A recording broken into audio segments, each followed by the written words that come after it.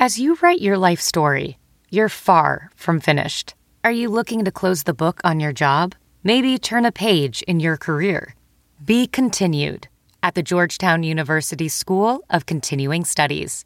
Our professional master's degrees and certificates are designed to meet you where you are and take you where you want to go. At Georgetown SCS, the learning never stops, and neither do you. Write your next chapter. Be continued at scs.georgetown.edu/podcast.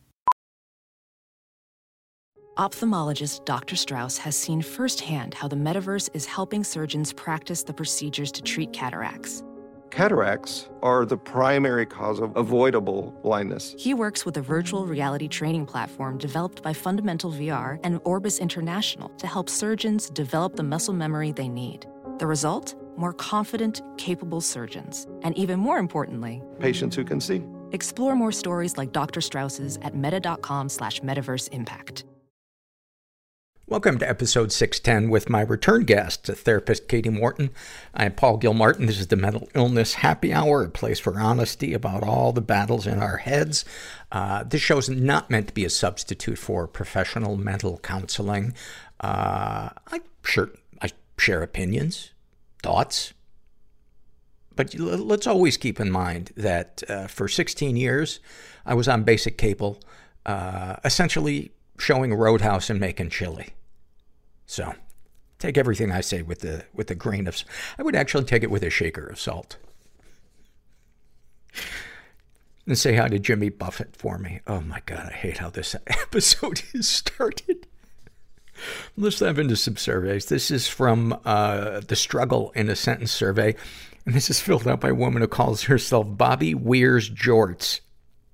I got to assume she's talking about the Grateful Dead's Bob Weir. She struggles with ADHD, and she says, it's like I'm a sim, and the player keeps canceling my task when I walk into the next room. Oh, that is a great one. Thank you for that. This is from the What Has Helped You survey, and this is filled out by a woman who calls herself question mark. And she struggles with chronic pain and bipolar 2. And what's helped you deal with them? Being honest as fuck to see if I'm crazy or relatable, and finding out that I don't struggle alone. What, if anything, have people said or done for you that have helped you with your issues? And then in quotes, she writes, oh my God, I thought I was going crazy, and you feel that way too? ! End quote. It helped me because way more open about my mental, it helped me become way more open about my mental illness and stand up to people who think it's funny to make fun of people who don't have the same problems as them. 'Cause bitch, we all got problems. Don't act like you're not crazy too. Oh, thank you for that. Thank you so much for that. Let's see. This is from the Ask Paul Anything survey, and this is filled out by a guy who calls himself Tinkerman. And he writes, my girlfriend has a rather complicated relationship with her family, especially her dad. I would classify a lot of his actions as narcissistic, and he's very insensitive. A lot of the time when she's with him, he will say something that really hurts my girlfriend. To my knowledge, he's never done anything physically, but he can be very emotionally abusing. He will say things like nobody cares about him, hint at him not wanting to live, that life is meaningless, threaten my girlfriend to cut contact between them, and just make insensitive, hurtful comments that make my girlfriend cry. He has never taken any responsibility for his actions and would never apologize for anything he has said. He would never consider seeing a therapist or get any sort of help. He has no boundaries.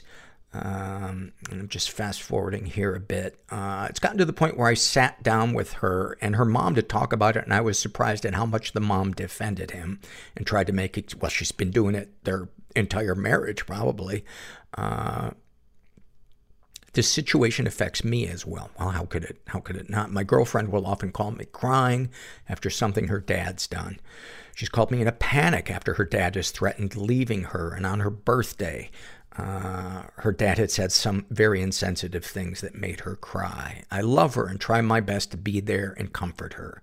We have good communication and have talked about the situation and how it affects me and how it affects us. The thing is, I'm a very sensitive person and have recently realized how I struggle with codependency. I have a hard time separating my stuff and her stuff and get very emotionally involved in all that's going on with her family. I've had the urge so many times to contact her mother and to talk to her or even scold her, letting her know how this type of emotional abuse is not okay.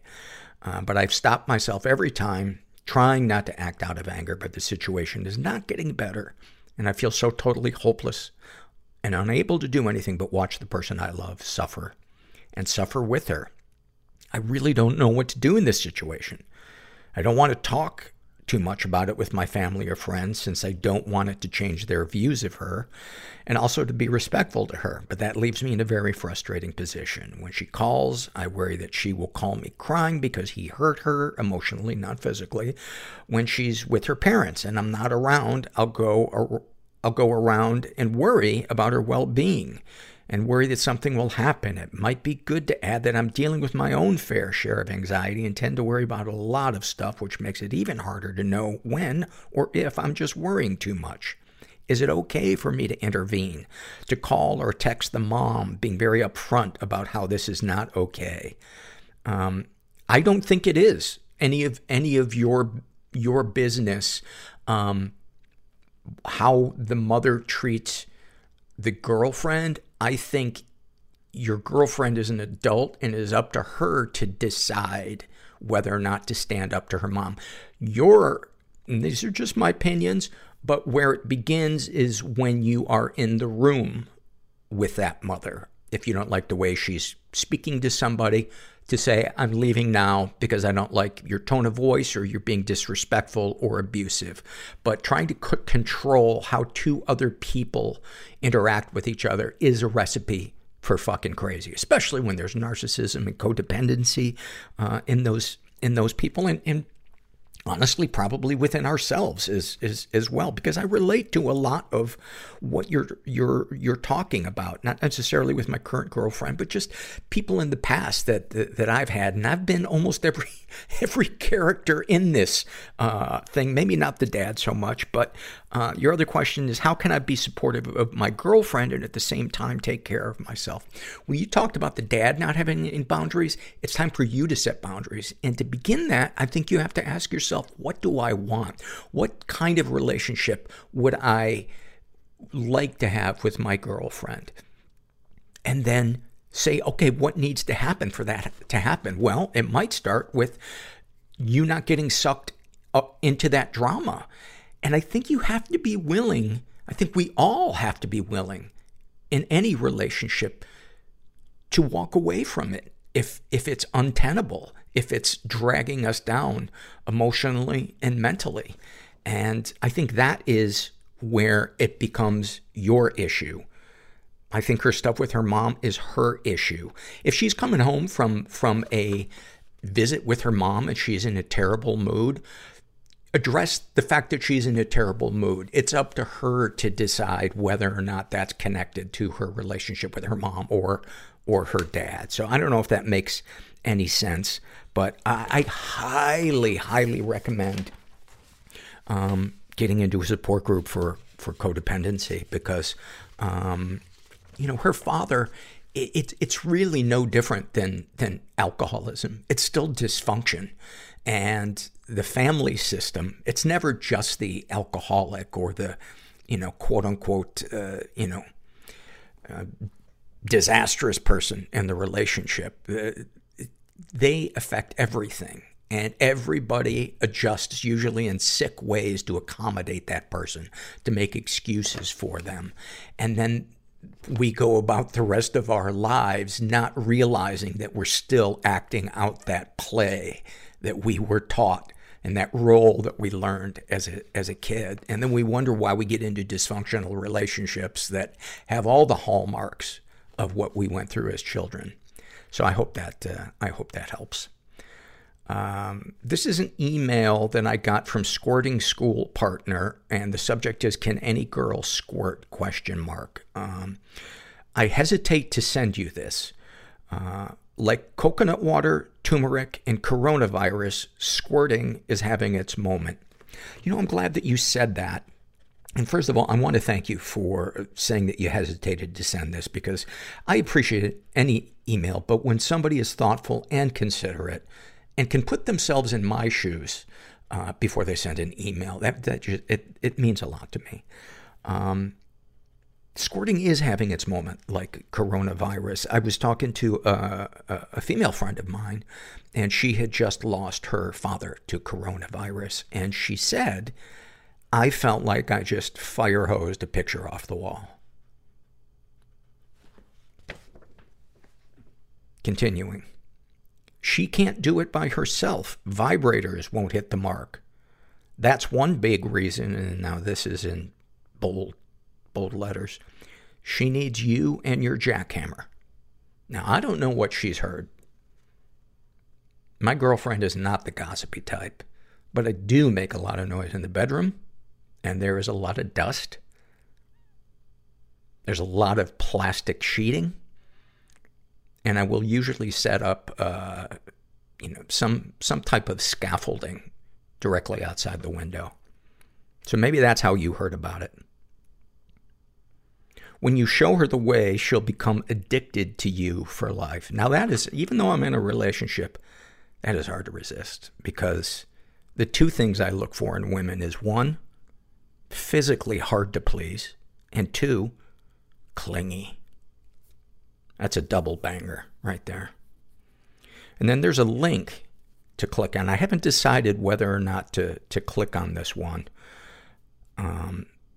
And I'm thinking I should, even though the last time I clicked on a link that mentioned squirting, my bank account went to negative $4 million. But this one, I don't know, there's something about it that seems safe. This podcast is sponsored by BetterHelp Online Therapy. I've been using them for years. And one of the biggest things that I get out of therapy, other than feeling heard and seen and validated, is just getting into the nitty-gritty problem solving. And through therapy, I've learned many, many tools that help me. I really enjoy the relationship I have with my therapist, Heidi. I trust her, and she gives me great feedback. If you're thinking of giving therapy a try, BetterHelp is a great option. It's convenient, accessible, affordable, and entirely online. Get matched with a therapist after filling out a brief survey and switch therapists anytime. So, when you want to be a better problem solver, therapy can get you there. Visit BetterHelp.com/mental today to get 10% off your first month. That's BetterHelp.com/mental. And make sure that you include the /mental part so that they know you came from the podcast. This episode is sponsored by the ASPCA Pet Health Insurance Program.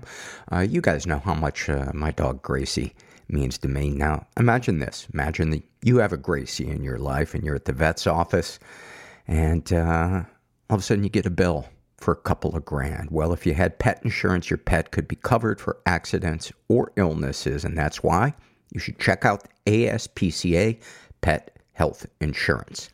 The ASPCA Pet Health Insurance Program offers customizable accident and illness plans, making it easier for pet parents like you to help your pet get the care they may need. The ASPCA Pet Health Insurance Program has been around for over 18 years, and they've helped more than 600,000 pets during that time. They allow you to customize your plan, helping ensure that your pet's plan is as unique as they are, because vet bills can really add up, especially when you're least expecting it. It's simple. Use their app to submit a claim, and you'll receive reimbursement for eligible vet bills directly into your bank account. To explore coverage, visit aspcapetinsurance.com/mental. That's aspcapetinsurance.com/mental. Again, that's aspcapetinsurance.com/mental. This is a paid advertisement. Insurance is underwritten by either Independence American Insurance Company or United States Fire Insurance Company and produced by PTZ Insurance Agency Limited. The ASPCA is not an insurer and is not engaged in the business of insurance. And then finally, this is a struggle in the sentence survey filled out by a woman who calls herself Cracked and Confused about her dyspraxia. She says, tripping over the only hole in a cornfield. About her bipolar disorder, a devil of despair cloaked in a rabid raccoon suit. And about her ADD, losing your phone and finding it in the fridge. Your fear of death is your love of life in reverse. I'm a kinky person. I didn't want to be I'm ashamed. a sexual being. Deeply ashamed. You are I want to live. fucking depressed. But how? I can't do this anymore. I will be uncomfortable so you will be comfortable. Is life just a series of perpetual losses? You're not depressed. We're black. There is no real chance for intimacy. We don't do that. Without risking being hurt. Push it all down. You can't go around it. Ireland, we don't do mental health talk. Through is the only path. No one is ever alone. There's somebody else out there Don't forget experiencing the same thing as you. that the places you feel most broken now You just gotta look for them. will one day be your greatest strength. And when you find them, it's a great feeling. And I'm suddenly feeling horrible about making that joke, but that's how far I will go to get a laugh because I am empty inside. You're in the right place. I'm here again with Katie Morton, who's been a guest previously on the podcast. You're a licensed marriage and family therapist, a very popular YouTube channel. Mm-hmm. You help a lot of people. And so many things that we're going to talk about today that I think will really, really help people. And a lot of them are from a book that you have out called Are You Okay? And some of the things that you cover in the book, which are such common questions that listeners have. What's the difference between mental health and mental illness? What kind of mental health provider do I need? A psychiatrist, a psychologist, etc. What should I expect from my first therapy appointment? How do I know if my therapist is good or bad? Do I need medication? Stuff like that. You cover a lot of things in this book. So one of the things I'd like to do is just kind of go through it and ask you to elaborate on some of the things that you talk about. In a broad sense, how common are mental illnesses? They're very common, actually. I think the general statistic is 1 in 5 are affected, which to me means that everybody is, because that means we know someone or we've been in a relationship with someone who has a mental illness. Yeah, and it doesn't happen in a vacuum, and everything is a dynamic, a give and a take. So it's like thinking that alcoholism only affects the alcoholic. Exactly, and that'd be so short-sighted, right? It's like such a ripple effect. Yeah. Some of the things that you list as signs of depression really, to me, are so spot on. Feeling like you're walking through water, everything is harder, and you feel like you're moving so much slower. Reading and rereading the same thing. Concentration is very hard to come by. Everyone around you is just so freaking irritating. You can't help but replay everything you have ever done wrong in your life. I think a lot of people would be surprised to think that this is linked to depression. So talk about that. Yeah, I think the problem is we think of depression as sadness, which that's one part of it, but it's as we know, people are multifaceted, right? So it's a multifaceted illness. And I think walking through water and the concentration are the things that are often overlooked, because we think, oh, I'm just stressed, or, oh, I should just do it again, or, and then it's like the self-hate gets louder and louder, and it makes it worse and worse. Instead of us, recognizing that, hey, my brain used to work better than this. What's going on? We just think it's more personal. Like we've done something. I'm too stressed. I work too hard, or I need to sleep better, or whatever. Or we blame other people, right? Maybe they caused this. So I think that's why it's almost not it's not like people are misdiagnosing it or talking about it incorrectly. It's just they're not giving you the full picture, the full spectrum. Yeah. And so many things overlap: trauma, addiction, toxic relationships. What's situational depression? What's clinical depression? And that's why I'm such a believer in just throwing as many solutions at it as you can. Is there kind of a list of what you should try first? Let's say, let's talk about the person who is just feeling so unmotivated. The things that they used to take pleasure in, they're not taking pleasure in. Maybe, they're finding something that is soothing and they're just working the shit out of it. Maybe it's food. Maybe it's binging on Netflix, and not in a healthy kind of, I'm going to reward myself, but in a escapist kind of way. What's the flow chart of that person reaching out? I mean, it always takes us a while to realize something's wrong. That's usually the longest runway we have. So it could be years.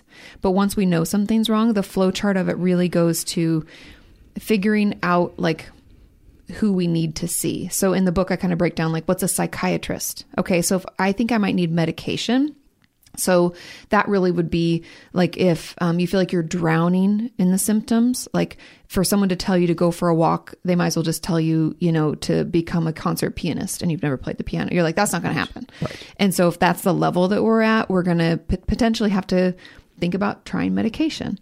And there's no shame in that. I think people put a lot of stigma on that, but would you be mad if someone told you to take an Advil because you have a headache?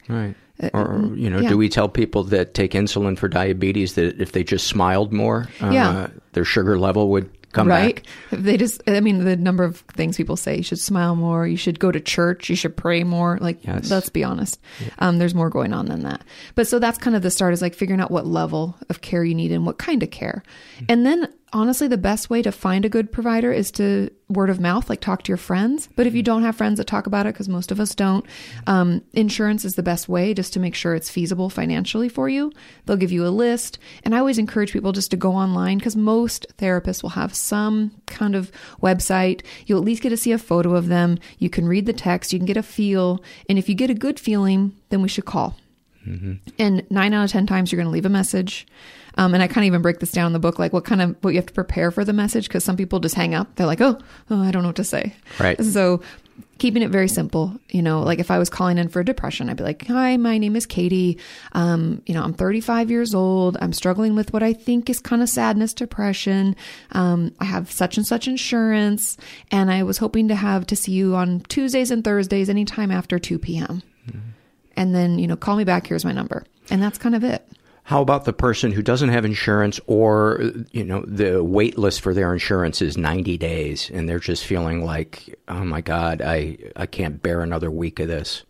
I think, first of all, nobody will ever shame you for being the squeaky wheel that gets the grease. So keep complaining, keep calling your insurance. And if they do, fuck them. Yeah, right. Because we all have a voice and we need to use our voice, and no one's going to advocate for you like you'll advocate for yourself. So be loud and talk about it. But there are things that you can do today. Like there are things that we can all do, like take a shower. I know that can seem like so difficult, but muster all your energy. I don't care if it's 5 p.m. I don't care if it's 10 p.m. Just try to take a shower, because I swear to God that can change your whole outlook on that day. Calling a supportive friend, even if you haven't been in touch, maybe shoot out a text that just says, hey, how are you? There are also crisis text line is a great resource. I work with them a lot. It's 741-741. You can just text hello and someone can be there to talk with you. Say that one more time. It's the crisis text line, and the number is 741-741. You just text that number? Yeah. To that number, and you just, anything you type, you can just say, I need to talk, or hi. Yeah, or, hi, hello. I'm having issues with Siri. Can you mediate? Exactly. Whatever you want. Yeah. Hopefully when it's you're feeling down, because they're there to help you if you're feeling, I don't know, if you're having any kind of crisis, not feeling like yourself. And they're trained crisis counselors 24/7. So I don't care if it's 3 a.m. I don't care what time it is. You can reach out. And they're only available, I just want to say this so that everybody knows, it's in the U.S. and Canada. Okay. If you've ever been a victim of unwanted sexual contact or violation, the Rape and Incest National Network, I know is a good resource, RAINN.org, and it doesn't matter how long ago the incident or incidents happen. NAMI.org is a good place to research. Another great website is helpguide.org. Yes, I've read them, like when I'm trying to better understand a situation or a diagnosis, you know, what are the layman's terms I can put it in? They really break it down in a nice way. I agree. And also there's 7cups.com. There's also an app. They will connect you with a therapist if you want, and you can pay for that. And it is cheaper than like in person because it's over Skype. Right. But they also have like trained crisis counselors that will just chat with you. So if that's what you need, that can get you through too. Awesome. The next thing I have is very professional of me. I love that it's dog-eared. Yes. That makes me feel good. Playing the roles in our lives. I love this kind of analogy in the way of viewing the family dynamics, and some of the questions you have people ask themselves are you a leading actor in your family play, or do you have a supporting role? Do you have a lot of speaking parts? Why or why not? What do you do first when you're really upset and feel out of control? When you were growing up, was it okay to be mad or sad? How did your parents respond? If something was going on in your home, did you feel free to talk about it? Are there things about you, those closest to you, say they love? What are the things that they don't like? Can you expand on some of those things? Yeah, I think we definitely play roles in our lives without realizing it. And if anybody is familiar with like the family dance, where there's like one person who starts the dance and we all follow in their footsteps, especially if you're talking about like an alcoholic family. Yeah. The alcoholic tends to run the show, which is kind of ironic, but people don't realize that. And they all fall in line. And I remember when I've been in groups myself. I also have run groups. And I think it's really interesting when you recognize that people in groups will even fall into those roles without realizing it. It's so comfortable. And when we learn new skills, we're bumping against them. It's like if someone's doing the polka and you're trying to do, square dancing. Right. You're going to run into each other. It doesn't work. And so that's, I think, just realizing like what your role in your family is really tricky. Because if you ask people straight up, what's your role? They're like, I don't know. I mean, I'm the sister, or I'm the daughter, I'm the husband, I'm the whomever. But I'm like, no, like that's why I kind of broke it down that way, thinking of like writing a play. Like, are you the main? Are you the lead? Because that's my way of saying, like, do you start the dance moves or does someone else? Right.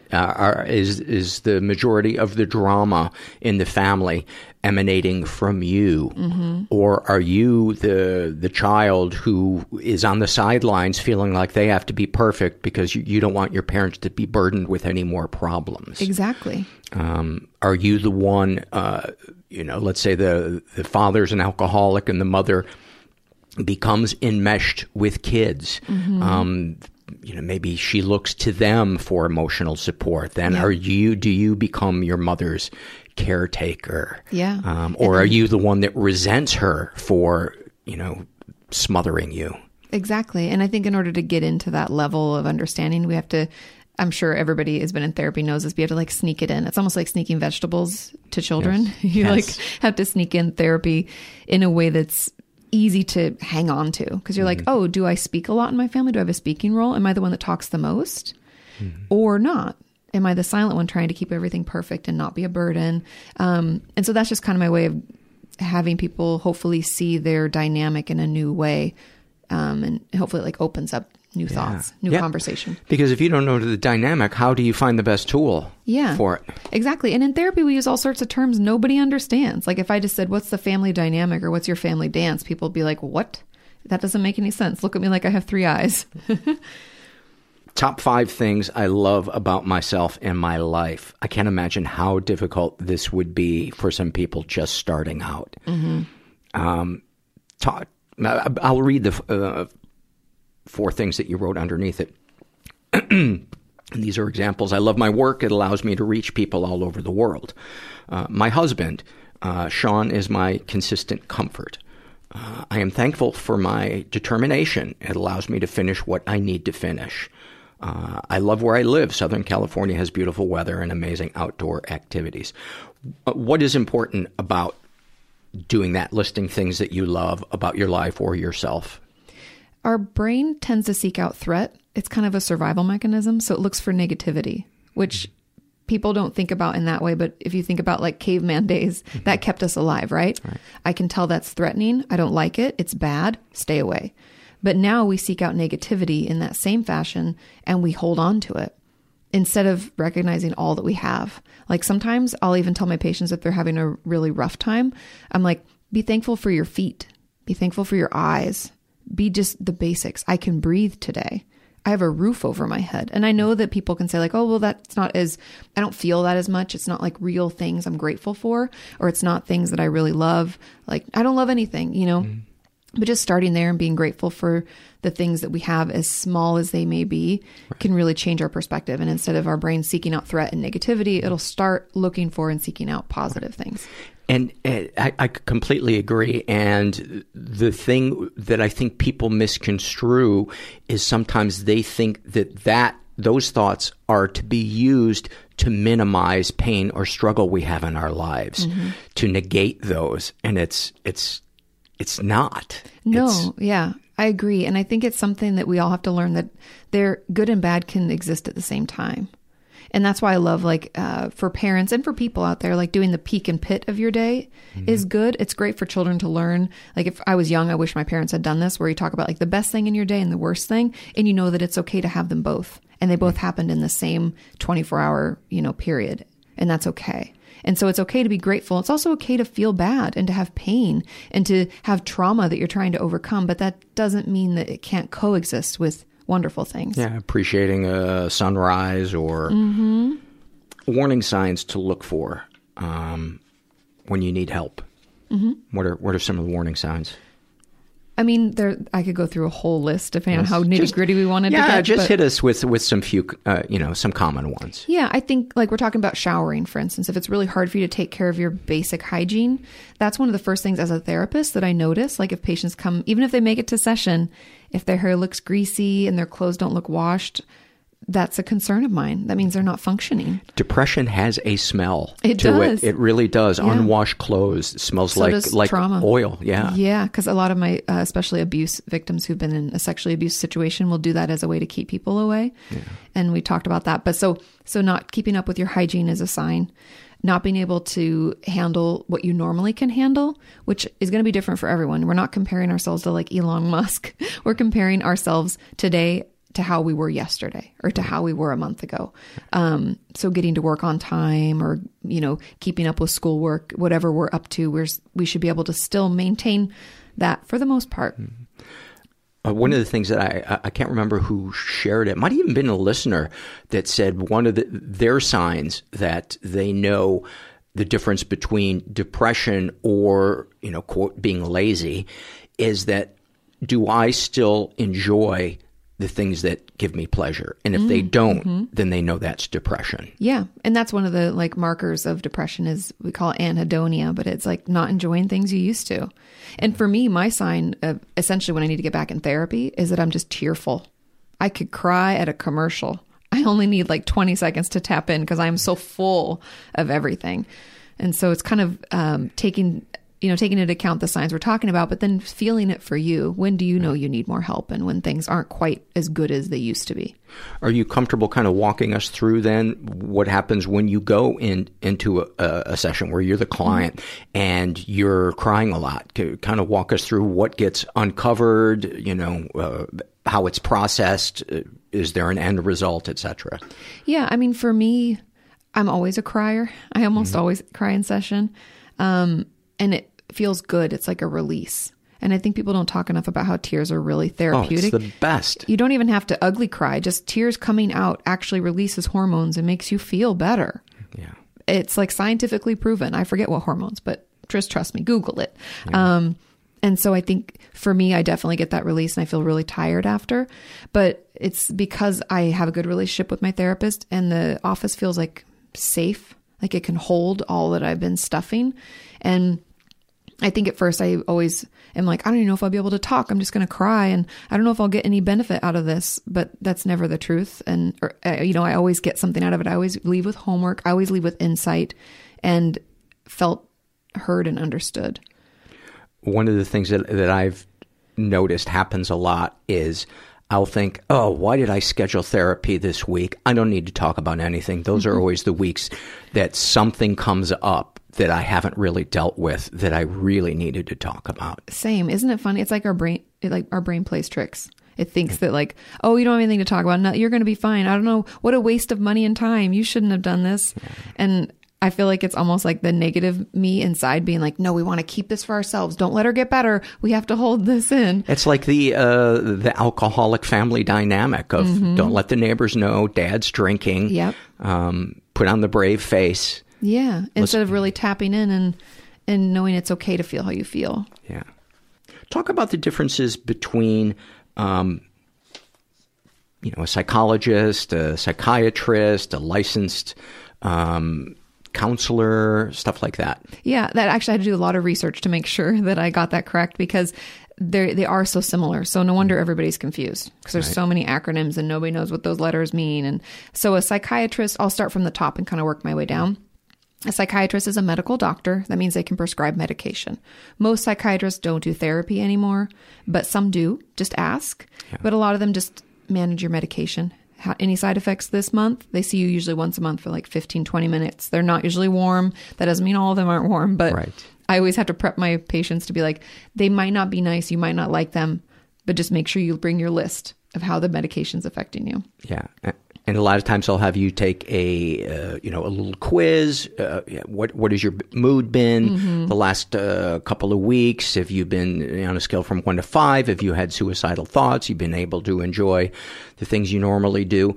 And, the thing about talk therapy and psychiatrists, I haven't heard many people share that they have had a psychiatrist that was awesome at talk therapy. And while there might be some chatting in the session about how are things, it doesn't delve deep the way it does with a talk therapist. Yeah, and I feel like the dynamic is just different. The relationship is different. And also I know that psychiatrists that are being trained now are not being trained to do talk therapy. So just something to think about. So ask. And they also are way more expensive too. So if that's an issue, which for all of us, we're on a budget. So that's what a psychiatrist is. Then we can move down into psychologist, which is when someone has a doctorate, meaning they have 4 years of education versus I have 2. So a master's, after your 4-year undergrad, you move into your graduate program. So they tend to do talk therapy just like me. A lot of them are trained to give assessments, kind of like Paul was saying about filling out those different, criteria, like what's my mood been? Am I suicidal? They can test, a lot of them can test for like autism, ADHD, things like that. They tend to work in schools as well because of that. But they're, for any regular person who's not looking for assessments or anything like that, they're the same as a therapist and as a counselor. And that's kind of in the book, I kind of break it down that then we get into marriage and family therapists like myself. Yes, I see individuals. That's just the title of my degree. Social workers, very much the same. They do tend to work in hospitals and everything like that. But, and then licensed professional clinical counselors, same. We all have 2-year master's degrees in our particular social work, LMF, marriage and family therapy and counseling. I have tons of friends who are both of those and I don't know why that's not the same program. It's almost exactly the same. And then we gather hours and we get licensed, all of us. So there's really not that big of a difference. What I always tell people is don't worry about the letters after their name. Worry about how you feel when you're with them. Do you feel like they're on your side rooting for you, that they're engaged with you? And do you feel like they're able to help you, with what you're asking? Do they seem knowledgeable? Yeah. Do your feelings feel validated? Yeah. And then the nurse practitioner. Oh, yes. A nurse practitioner. I think in the book it was a license? It was a nurse, psych nurse. Psych nurse. Yes. Okay. So I worked with those psych nurses, which are wonderful, in the hospital setting. And they can have private practices. But the cool thing about a psych nurse is you kind of get a combination of a psychiatrist meets a therapist. And I believe that they can offer different insights based on that because they have knowledge of medication. Now, they're not a doctor. Some can prescribe medication, depends on the state. That can get really confusing. But they definitely have a clear understanding of psychotropic medication, meaning antidepressants, antipsychotics, all of that, as well as all of the stuff that I learned in school. Because what those nurses did is they became an RN and then they went back to school to learn about psychology so that they could do talk therapy and stuff like I do. Oh, I gotcha. Okay. And then talk about the various modes of therapy. Yeah, there's a lot. And most therapists pick and choose. I think I start out by talking about psychoanalytic theory, which is just garbage. And that's from Freud, right? Yes. That's like, it's all from your mother and you want to have sex with your mother and, all sorts of ridiculous things. But if you think about it, he's just like the grandfather of psychology and psychiatry. And so it had to start somewhere. Right. So at least it got us talking about it. So nobody does that anymore. And I know I'm probably pissing people off by saying that, but therapy should not take years and years and years. And you shouldn't look away from your therapist. There should be connectivity. I think the human connection is really lost in that. But the most important ones... And that's kind of the cliche. You're sitting on the couch staring at the ceiling and he's sitting across the room smoking a pipe. Exactly. With patches on his elbows. Yeah. Tell me more about that. Yeah, right. Exactly. No, now it's more like you're on a cozy couch. I'm in a big overstuffed chair and we're just having a conversation. Right. So that's like where it was born out of. But I think the more important ones to know are CBT, which stands for cognitive behavioral therapy. And that is really it's really research driven. It can be proven that it works. So most insurances and EAPs, meaning employee assistance programs, those are things that are given to you through your work, means free therapy. Yay! They always cover CBT treatment because it's something that we can track. And CBT, what it really means is that your thoughts become your beliefs become your actions, and we go round and round and round. And so really what you do in CBT work is try to figure out what the core beliefs are, like I'm not worthy or I'm not lovable. And we try to challenge those so that we can get them to be, I could be worthy sometimes. I might be lovable to one person, and move from there into a more positive. We call those irrational, beliefs, obviously, but they're really, we can believe them wholeheartedly. So you should go to challenge those. And is this a part of the rewiring of the brain? Yes. And it's part of it's definitely like neuroplasticity is what kind of rewiring, like learning new ways to talk to yourself and new ways to understand your story and, know that you can change the narrative at any time. So negative thought patterns can kind of become well-worn grooves that take time and effort to reroute. It's the reason that you always want to go back to that unhealthy habit. When things get really stressed, you'd be like, oh, I wish I could just shop right now, or I wish I could just have that drink, or whatever it may be. But you know better, but your brain is still learning. It's like when you pick up a guitar for the first time, you don't know what you're doing. You don't know where your hands go. You don't know how to make it work. But then you slowly it gets easier and easier. And so you just have to stick with it. Gotcha. Talk about dialectical behavior therapy. Oh, yeah. So DBT, dialectical behavior therapy, is something that I practice a lot. And it's really CBT. So we're taking those kind of thoughts, actions, beliefs, and we're pairing it with some mindfulness, which really just means, I know people are using that word a lot, but it really just means that I'm being mindful of how I feel emotionally and how I experience that in my body. So we're just kind of checking in. And then it also is adds in the component of emotion regulation, because a lot of us can feel like our emotions run the show versus us running them. And so DBT gives you tools so that you can recognize it. You can be mindful. I recognize this emotion. I felt this before, and I know it will pass. And it gives you tools to better manage that versus like flying off the handle or getting really depressed or, doing some self-harm behavior. Right.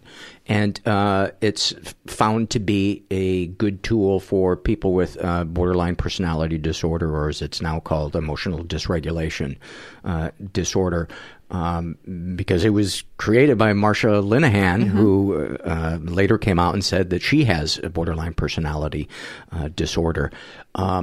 Why is it good for that? Why is it a good idea for somebody who might have BPD to seek that out, or the loved ones of someone who has BPD? And I really think it can help any of us, to be honest. We can all use a little bit of emotion regulation and more mindfulness. But specifically for BPD, because I treat that mostly in my practice and in most of my trainings and everything, those with borderline personality disorder are, I believe, really misunderstood. We call them like emotional burn victims. It's usually born out of trauma, and we don't really know how to cope with all that we feel. And so any kind of slight, any harsh comment, anything that kind of hurts a little is like extremely painful. And we don't know how to deal with it. We don't know how to cope.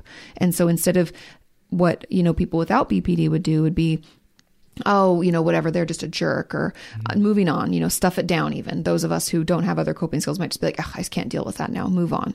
But someone with BPD feels completely hurt, pained to the point where they will either lash out at the person, tell them where to shove it, I don't need this, or they will like completely disengage. Because people with BPD usually haven't had like healthy attachment growing up, meaning I know if I cry, mom's going to come or dad's going to come, or a caregiver, and they're going to soothe me. And so it's almost like because we missed that soothing as a child, we still don't know how to do it as we get older.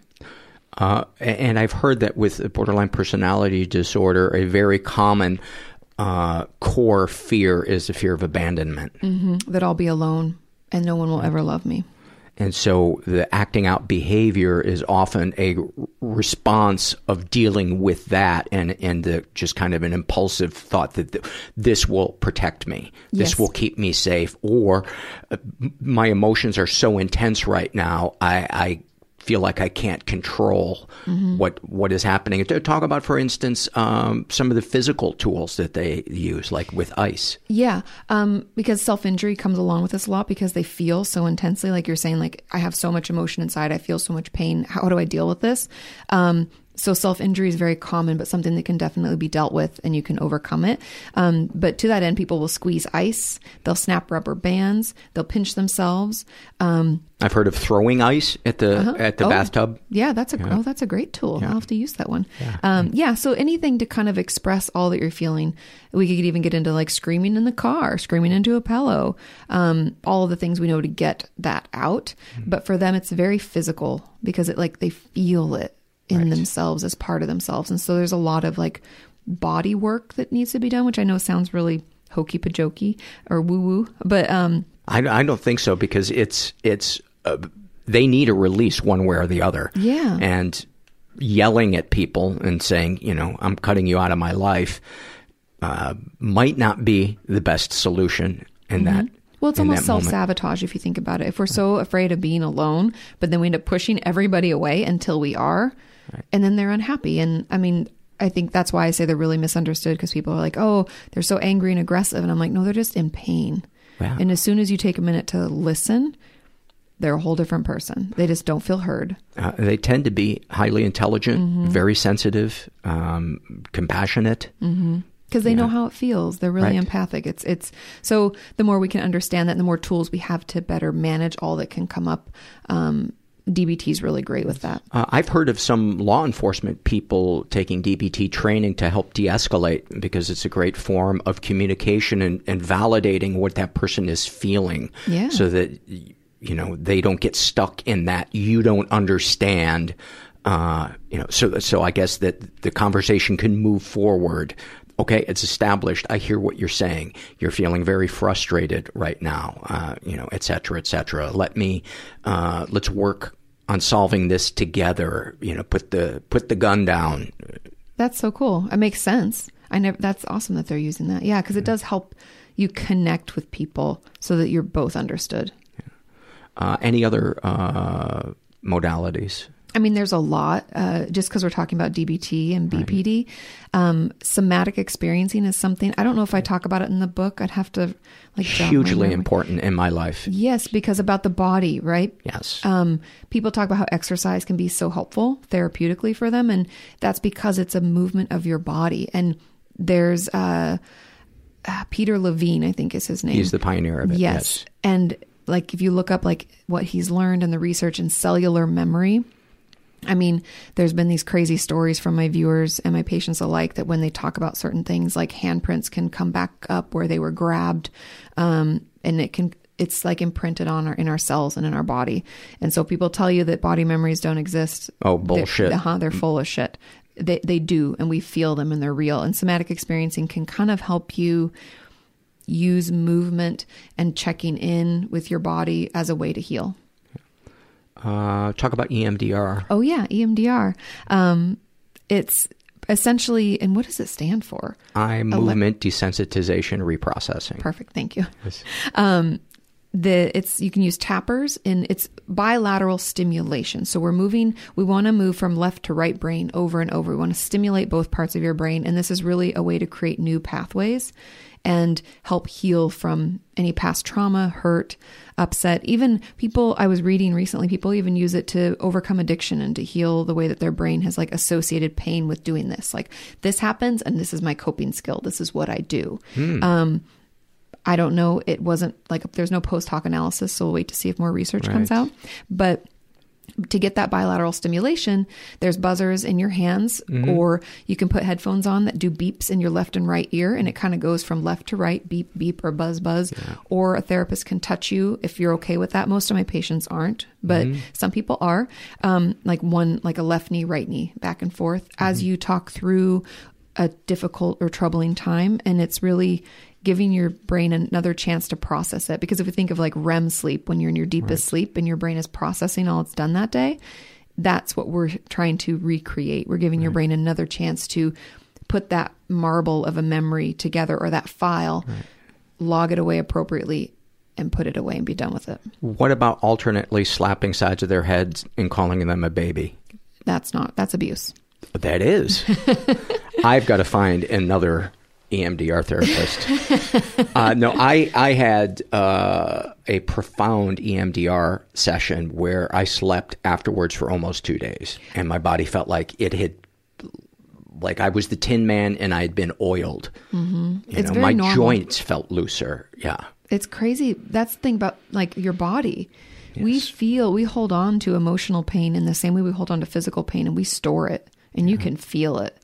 And so, yeah, a lot of my patients, I always tell people, if you're going to try EMDR, make sure you have nothing going the rest of the day. Yes. Because you may sleep this most sound of sleeps, right afterwards. And from what I understand, the experience of the EMDR practitioner is something definitely to factor into it, because from what I'm told, you don't want to launch immediately into the most traumatic thing that ever happened to that person. You want to kind of, take events that weren't the most intense. Yes. Yeah, I think it is really important when you do EMDR to understand that you don't have to go in and just spill your guts and get to the deepest, darkest, ickiest part of your life. It's first about building up resources. And I don't think people talk enough about this. And I truly think that all of us should build up our resources. And what I mean by resources is really just ways to bring you back to level. So is that calling a good friend where you feel heard, understood? Is that going for a walk? Is that petting an animal? Is that all of those things?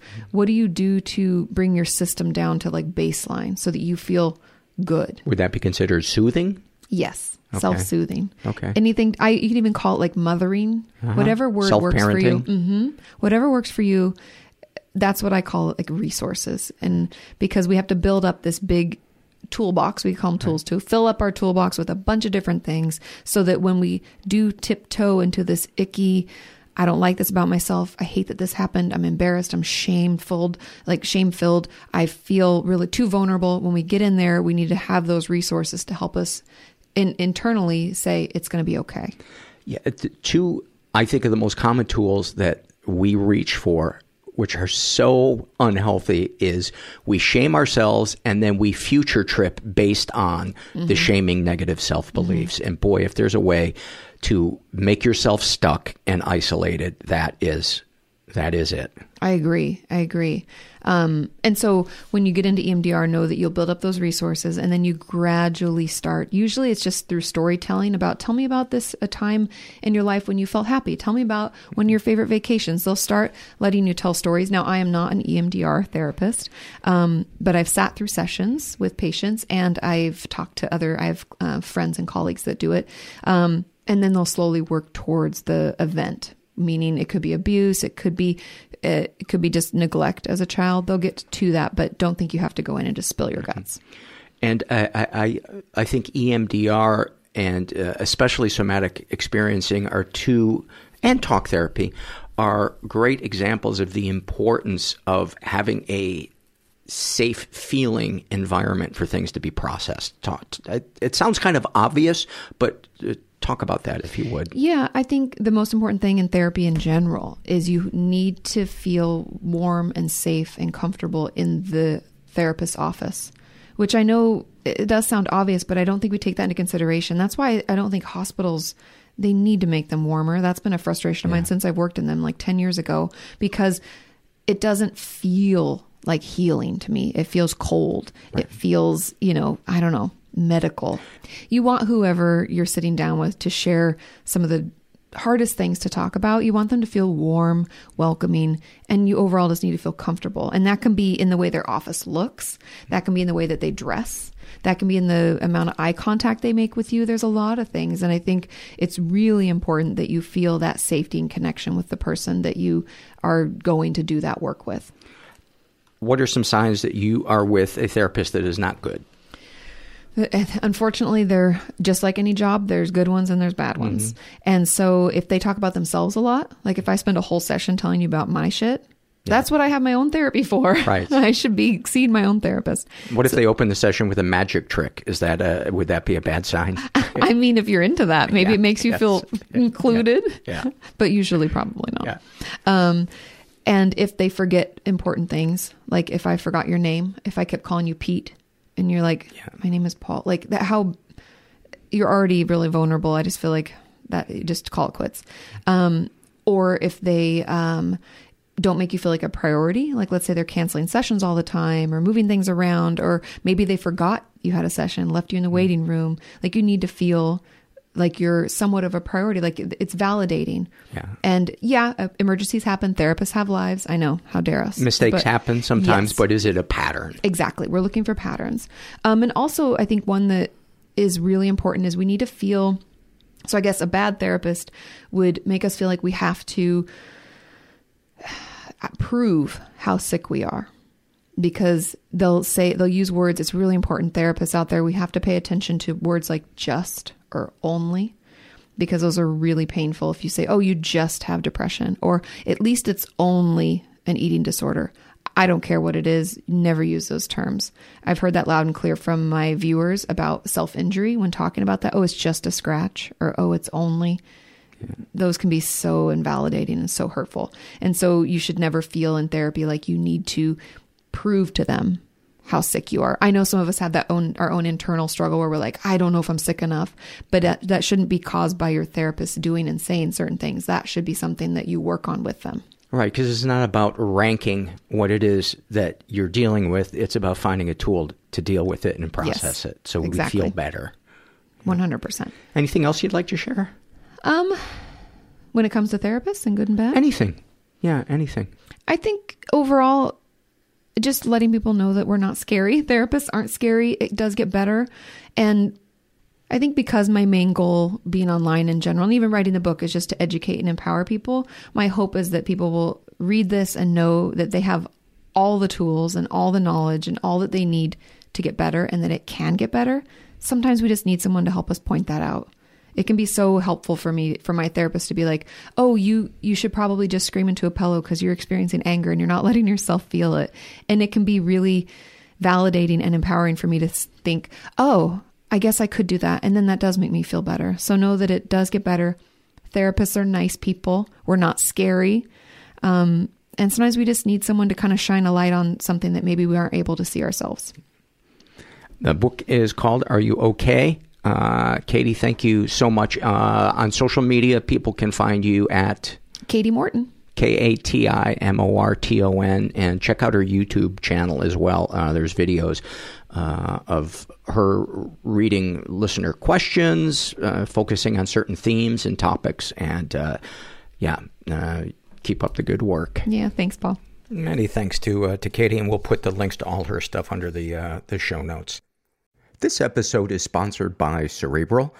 Cerebral is here to help you achieve your mental wellness goals with professional therapy and medication management support.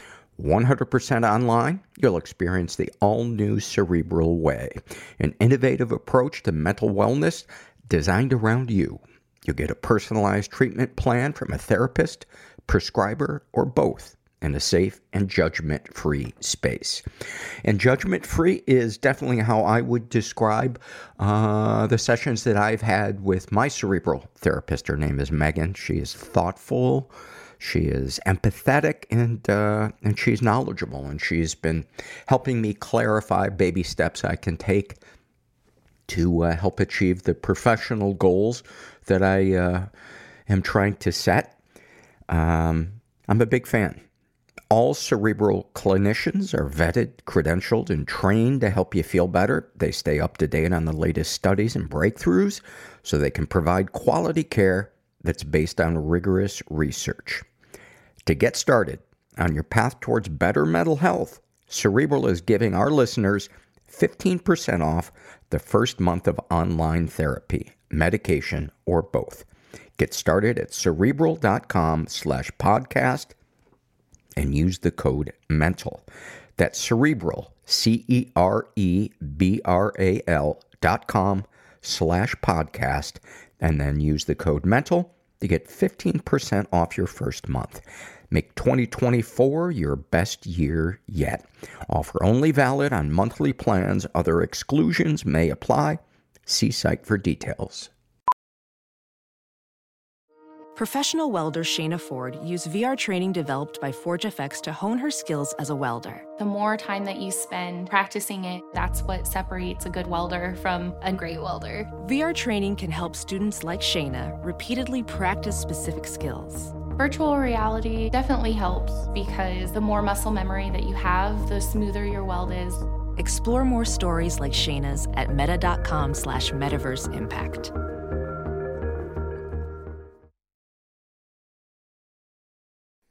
Let's dive into some surveys. This is from the Voice in Your Head survey. This is filled out by a woman who calls herself Amanda. And what are some of the things you tell yourself about yourself that I have to let go of my hopes and dreams in order to not be disappointed? That one, I think, is so prevalent with a lot of us self-sabotagers. It's kind of the version of, you can't fire me, I quit. If I don't put any effort into something, then I don't have to feel the pain of it not working out. And it's such a small way to live, but I've lived that way so many years of my life, and I kind of go in and out of it. And it always feels good when I'm not living in it, but my God, it's hard to get out of that when you're in that place, because fear is so fucking paralyzing. But you are not alone in that one, and thank you for sharing that. This is from the Struggle in a Sentence, filled out by a guy who calls himself, I don't know if it's pronounced Jan or Jan. I guess it depends if he is in Denmark or not. A snapshot from his life. He writes, "My head is a wasteland of large construction sites, decades behind schedule, and way over budget. All I have is a folding spade and the work ethic of a lonely, tired, lovesick teenager, and the clock is ticking." Jan, you must be the resident poet in your land. That was so good. That was so good. Thank you for that. This is from First Day in Therapy survey, and this is filled out by, for some reason we don't get the people's names on this one. But this is filled out by a guy who's in his 50s, and what brought you to therapy? I was having panic attacks, but I didn't know what that was. This was in 1999. I think Prince triggered it. I was in the second semester of my PhD program. I was 33. I had always been depressive, but had never had episodes of panic. Later, I'd find out I'm bipolar and ADD. I also have OCD tendencies, but nothing too debilitating. Any fears associated with starting therapy?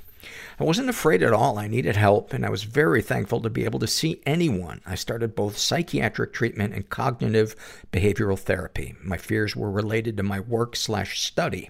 I thought I was a fraud, and I felt I couldn't do it. I was right in the sense that I didn't have any psych help. I would have failed. That if I didn't have any psych help, I would have failed. Of the fears described, did any of them come true? No. I was able to recover and finish the program. Other things happened due to treatment. I became manic or hypomanic and spent a lot of money. I've never felt so high in my life, but I didn't know that it was mania. It took me an entire summer to realize I was too hyper and that it was not sustainable. I was about $18,000 in debt by that point. There should be a specific bank that we can get money from when we're manic.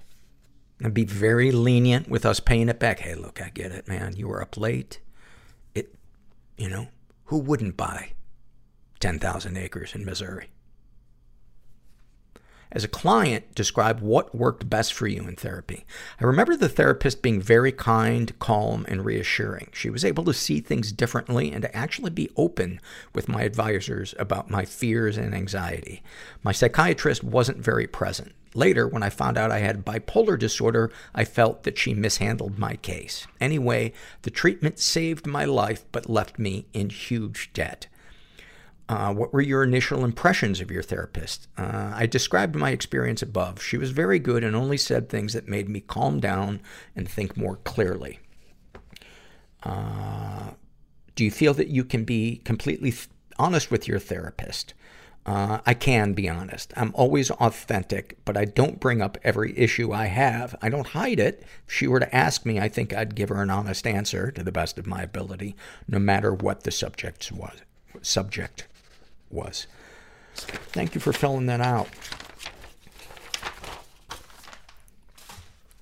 This is from the Struggle in a Sentence survey filled out by a woman who calls herself Ugh. I think we're related. About her anxiety, she writes, it feels like static and spikes around my entire body. About alcoholism and drug addiction, it doesn't even feel good anymore, but I need it.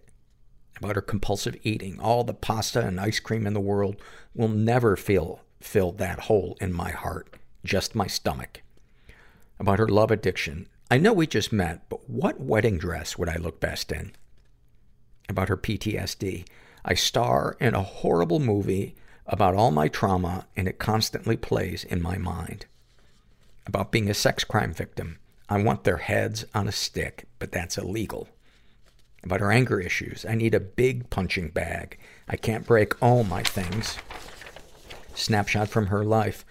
One time, I completely destroyed my phone because it had weak service at a particular area at my job, and it was in front of 2 of my coworkers.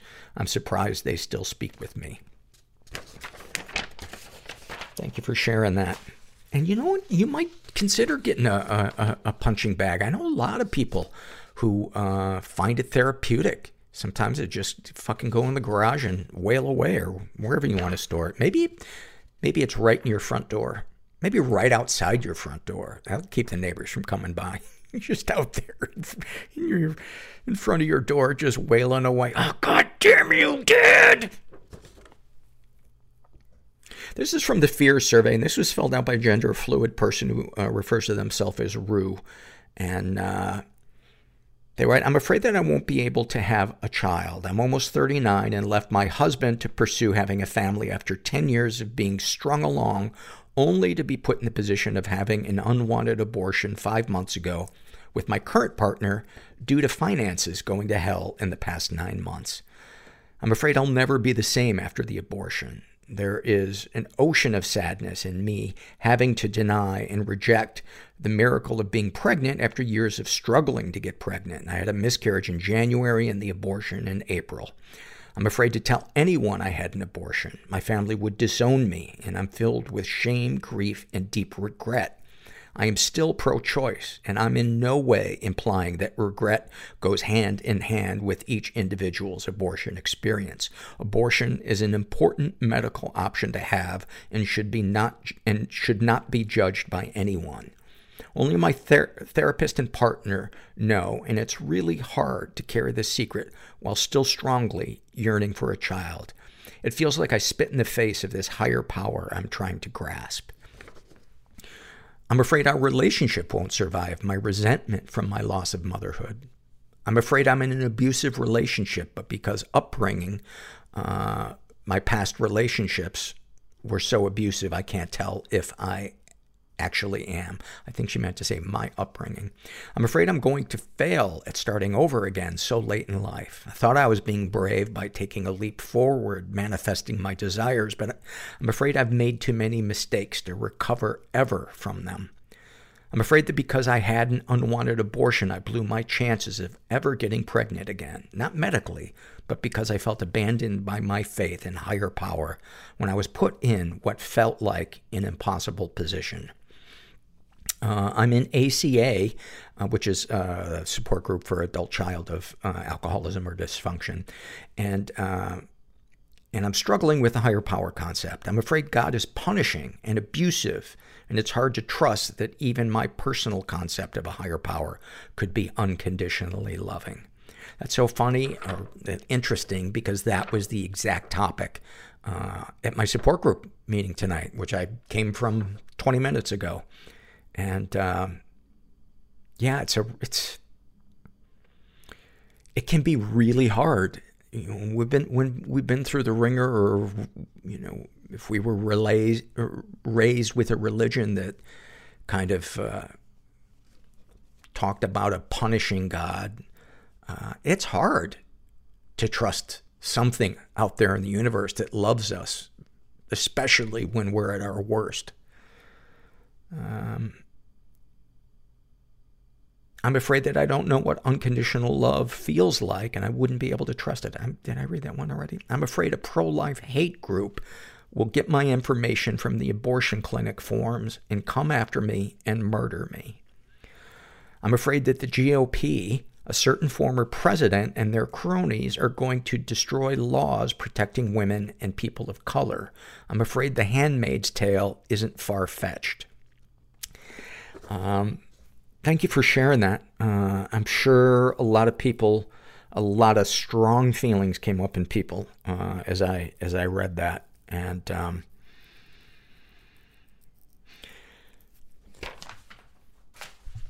appreciate you digging deep and sharing all of that really, really complicated stuff. I'm sending you a big bouquet of love and good vibes. Have you noticed that with inflation, those bouquets are a little more expensive?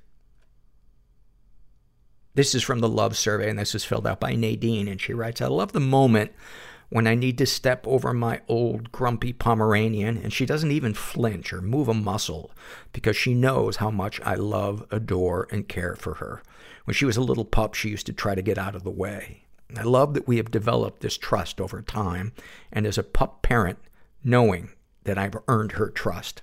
That is fucking beautiful. I love anything that has to do with pets. This is from the Voice in Your Head survey filled out by a guy who calls himself Michael C.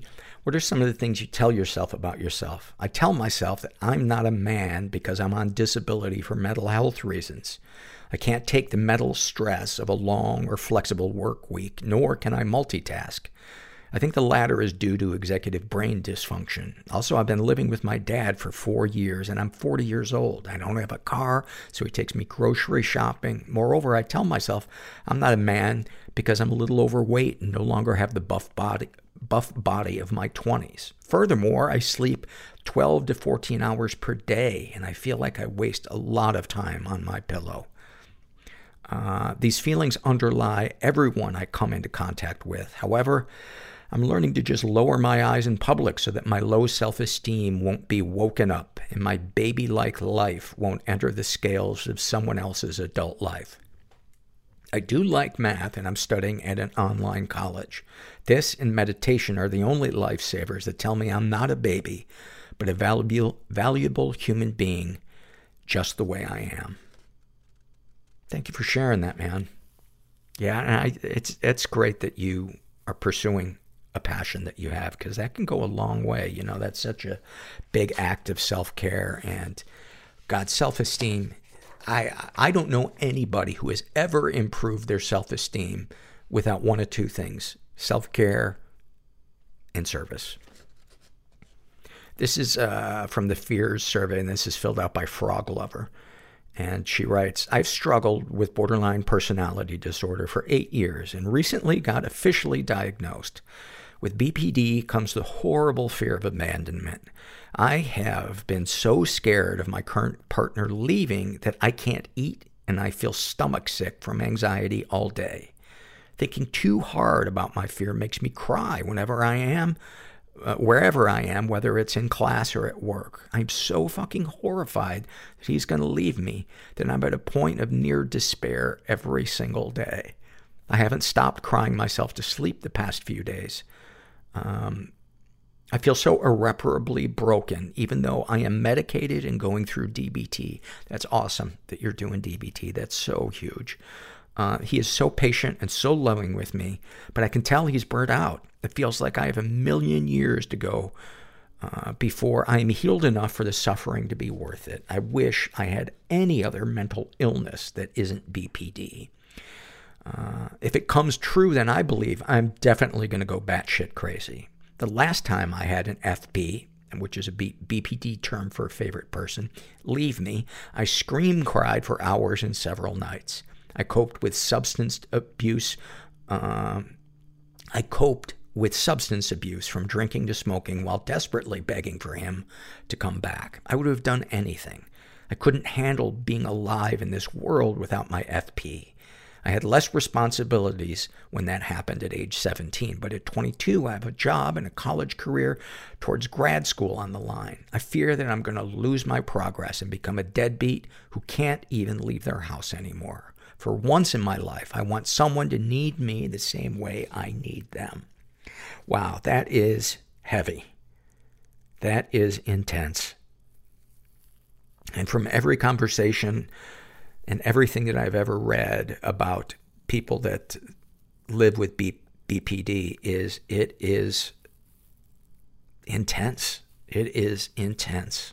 And the feelings are so hard to bear. You know, somebody described it once that, if we feel our feelings on a scale from, 1 to 10, they feel it on a scale from 1 to 100. But just, man, sending you love and good vibes, and just keep sticking with that therapist and that DBT. For those of you that don't know, that stands for dialectical behavior therapy. And then finally, we got some loves. This is filled out by Charlie Seahorse. And they write, I love the sound of boats and ships sounding their horn as they depart their dock. Their perfectly deep bass saying, get the fuck out of my way. Foghorns are pretty cool too, I guess. Love, love, love finding a little hidden beach to just fucking vibe at all day in solitude, listening to the sound of waves. I love eating little random pieces of seaweed I find on the beach. It makes me feel like a mermaid. I assume it's safe to do, but I've never checked. So possibly poisoning myself? ? This one might be a little weird, but I love poison ivy. I love the variety of ways it grows.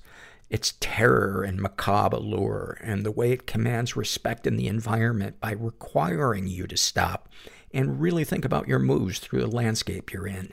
It might help that I'm not allergic to it, LOL.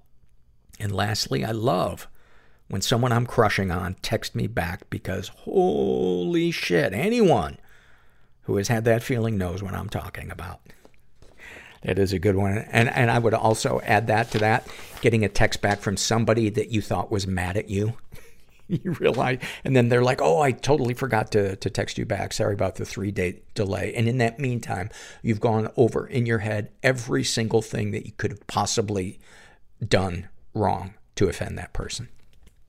I am going to end things a little differently this week. So here you go. For as long as I can remember, I've always felt a melancholy in early fall. I noticed it a couple of days ago. I laid down to take a nap, and it was late afternoon, and the light was starting to disappear. And I had the window open, and there was this breeze that came in that was somehow warm and cool at the same time. And the grass smelled different than it does in the summer. And this melancholy came over me. Not sadness, just a feeling that something was missing. I couldn't put my finger on it. It's just an emptiness, which is so hard to describe. It's like trying to talk about fog or writing a novel about something that doesn't exist. And there was also something comforting about it because it was so familiar. As long as I can remember, I felt that way in the fall. There's a thing called seasonal affective disorder, which I know I have, but I don't want to do anything about it. Because I kind of like it, which is so fucked up. I've always been drawn to music that reflects that feeling. When I was a little kid, I used to wonder why it felt so comforting to lay on my bed and stare at the ceiling light and listen to the album Revolver by the Beatles, especially the songs Eleanor Rigby and For No One. It felt like those songs were saying to me, I understand. I know what you're feeling. I went to see The Cure a while back, and my girlfriend and I had lawn seats. And at first I was like, well, let's move the blanket and let's get closer. And then something inside of me went, why don't you just lay back and look at the sky? You know how to do that. And I did. And it felt so natural. And there was something really comforting in that moment because I felt like I was myself. And while I don't wish that feeling when fall rolls around on anybody, if you wonder why you're laying on your bed staring at the ceiling, feeling that breeze and hearing maybe a dog barking in the distance or a plane going overhead or kids playing, and you're thinking to yourself, life is passing me by. Maybe it's not. Stop judging yourself. A lot of us feel the same way. It is what it is. It's fall.